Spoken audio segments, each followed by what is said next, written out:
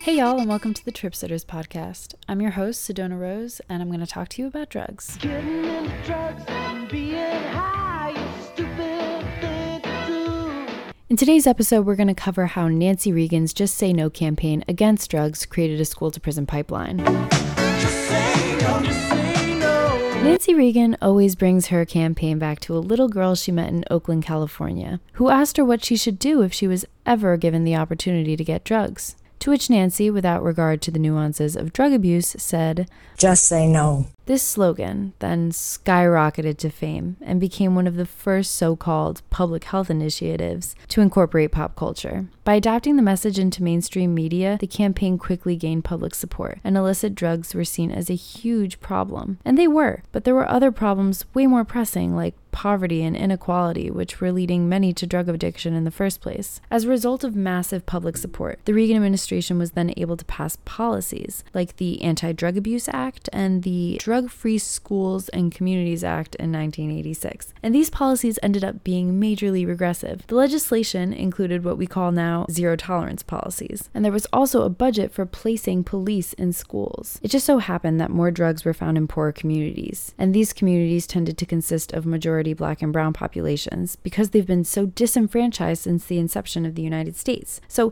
cops were essentially ending up in these schools and being the new bullies in town. They were arresting low-level offenders and locking them up in juvenile detention facilities for petty offenses and misdemeanors. Yeah, you make a lot of money and you make it fast. You get busted, you're going straight to a jail. These same effects were not seen in more well-off, mainly white neighborhoods, who had less police in schools simply because they had more resources and opportunities to do better. So locking away kids for petty drug offenses really didn't do anything. In fact, if the campaign or if the administration had actually wanted to change anything, they would have offered rehabilitation services or counseling services or therapy services, but there was nothing. They just stripped away these kids from their future by disrupting their education and incarcerating them. And once you have a disrupted education and you're incarcerated, job prospects become little to none. Many kids then grow up to become repeat offenders because the system created by the war on drugs and fueled by the Just Say No campaign claims they should have just said no to drugs in the first place.